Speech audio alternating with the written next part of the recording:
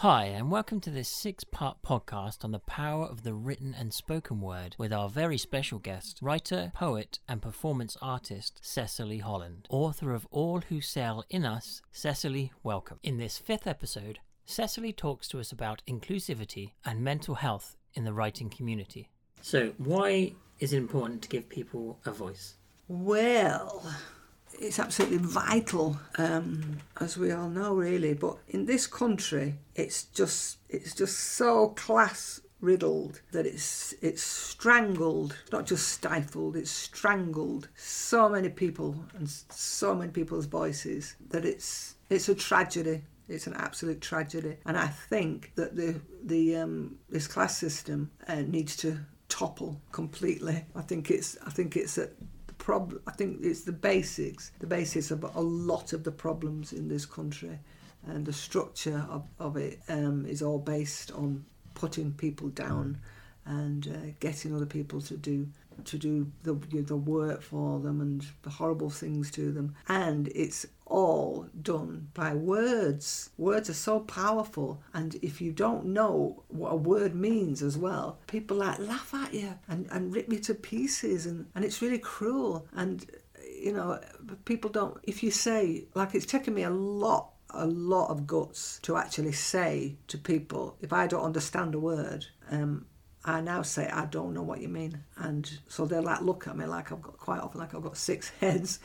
But I just, they don't understand what I'm talking about. And I say, I don't know what that word means. Sometimes I'll say, I don't actually know what that word means. So then they go, oh, right, okay. And you can see all these different things flashing through their head, and I can't abide to look at them or to see it because, you know what I mean, it just annoys me too much. So I sort of just skate around it, really. I don't even do that. I just ignore them or just get on with what I want or what I'm doing. I avoid people like that quite often. And people slowly, but it is very slowly, getting over themselves. And particularly young people. I've noticed it a lot with younger people. And I'll meet people, when I used to be in Lancaster, I'll meet people the same age as me or even younger than me, but not that much younger, and I would sort of see them around town or whatever, this social thing and blah blah, and I didn't particularly like them. I'd sort of tolerate them, if you like. I wouldn't choose them as friends. I didn't dislike them, but I didn't think that too much of them. I couldn't have a decent conversation with them, and then it's happened quite just the last 5-10 years or so, and then I'd bump into them somewhere, and they would have their grown-up child with them, and the child would be so different to them, and I used to almost feel like laughing in the parents' faces. I used to think, you see, this is what you're supposed to be like, and point to the child, and it happened regularly. Their children have changed a lot. Their voices have changed, their views, their way that they are with working class people. They're much nicer. They don't patronise. Or not knowingly, not very often they don't. And when I go to events, when I go to perform, they are much more. Say the person who's doing the organising, doing the MCing, they seem to be much more inclusive and nicer to people. And it's not just like, well, you get up here and blah blah blah. So it's changing. It's changing for the better, thankfully. But it's taken a hell of a long time and a hell of a lot of suffering from people, from working class people, and also another group of people who are getting or looking, beginning to benefit from more access to the written word, are people with mental health issues. And as we all know, or we should all know, if we're not blinkered, there's a massive mental health crisis happening in this country. It's huge, and it's so sad as well. And I think, I feel like I'm crying actually. And I think that, it's so good that people are getting a voice. And I go to some of these spoken word events, and people get up on stage and they just get up and they just stand up and they just say whatever they want, and it's incredible. I went to this event quite a few years ago, must be about 5 or 6 years ago, in Lancaster again, where I used to live. It was a big do, and it was called a Mad Hatter's Ball, and anyone and everyone just got up and just spoke. And this one bloke, he was really quite cool looking, quite sort of duty type and well-dressed and trendy and everything. And everyone was just seemed the same and equal. And he got up and he just said this poem, and I was doing the MCing, and he just got up and his poem was called That Man, and it was about a man who'd gone off with his partner, with his girlfriend, and it had absolutely destroyed him and it really broken him. And he got up and he just did this poem, and it was fantastic. And I just thought, how wonderful. And everyone was just like sitting there and smiling and knowing what he was saying and nodding and applauding him and, you know, comforting him. It was just wonderful. It was the best thing ever. And it started at 8:30, I think it was meant to start at. So I got there at 7:30, an hour before, thinking usually when events like that, there's nobody there. There's only people setting up chairs and what have you. And when I got there must have been about 20 people all sat there an hour before it was about to open. And I was there in all my MCing gear, and people were just like looking at me, and I was thinking,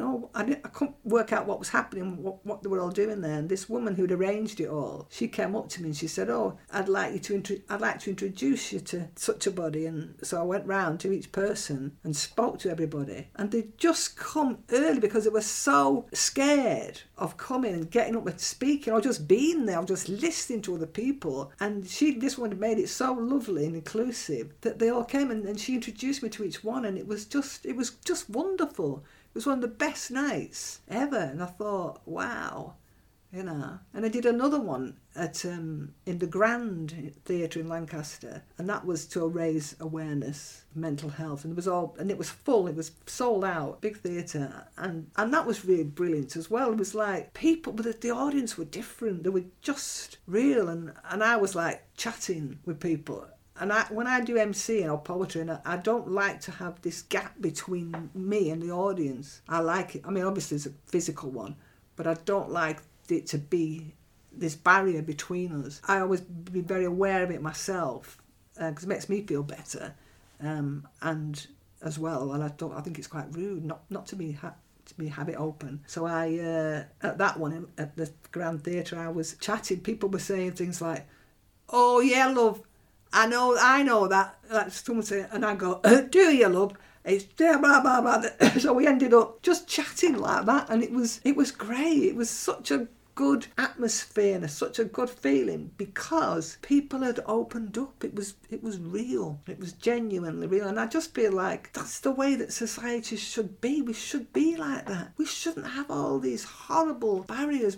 People just get up and just say what they think, whatever's in the mind, and you know, it's not like that.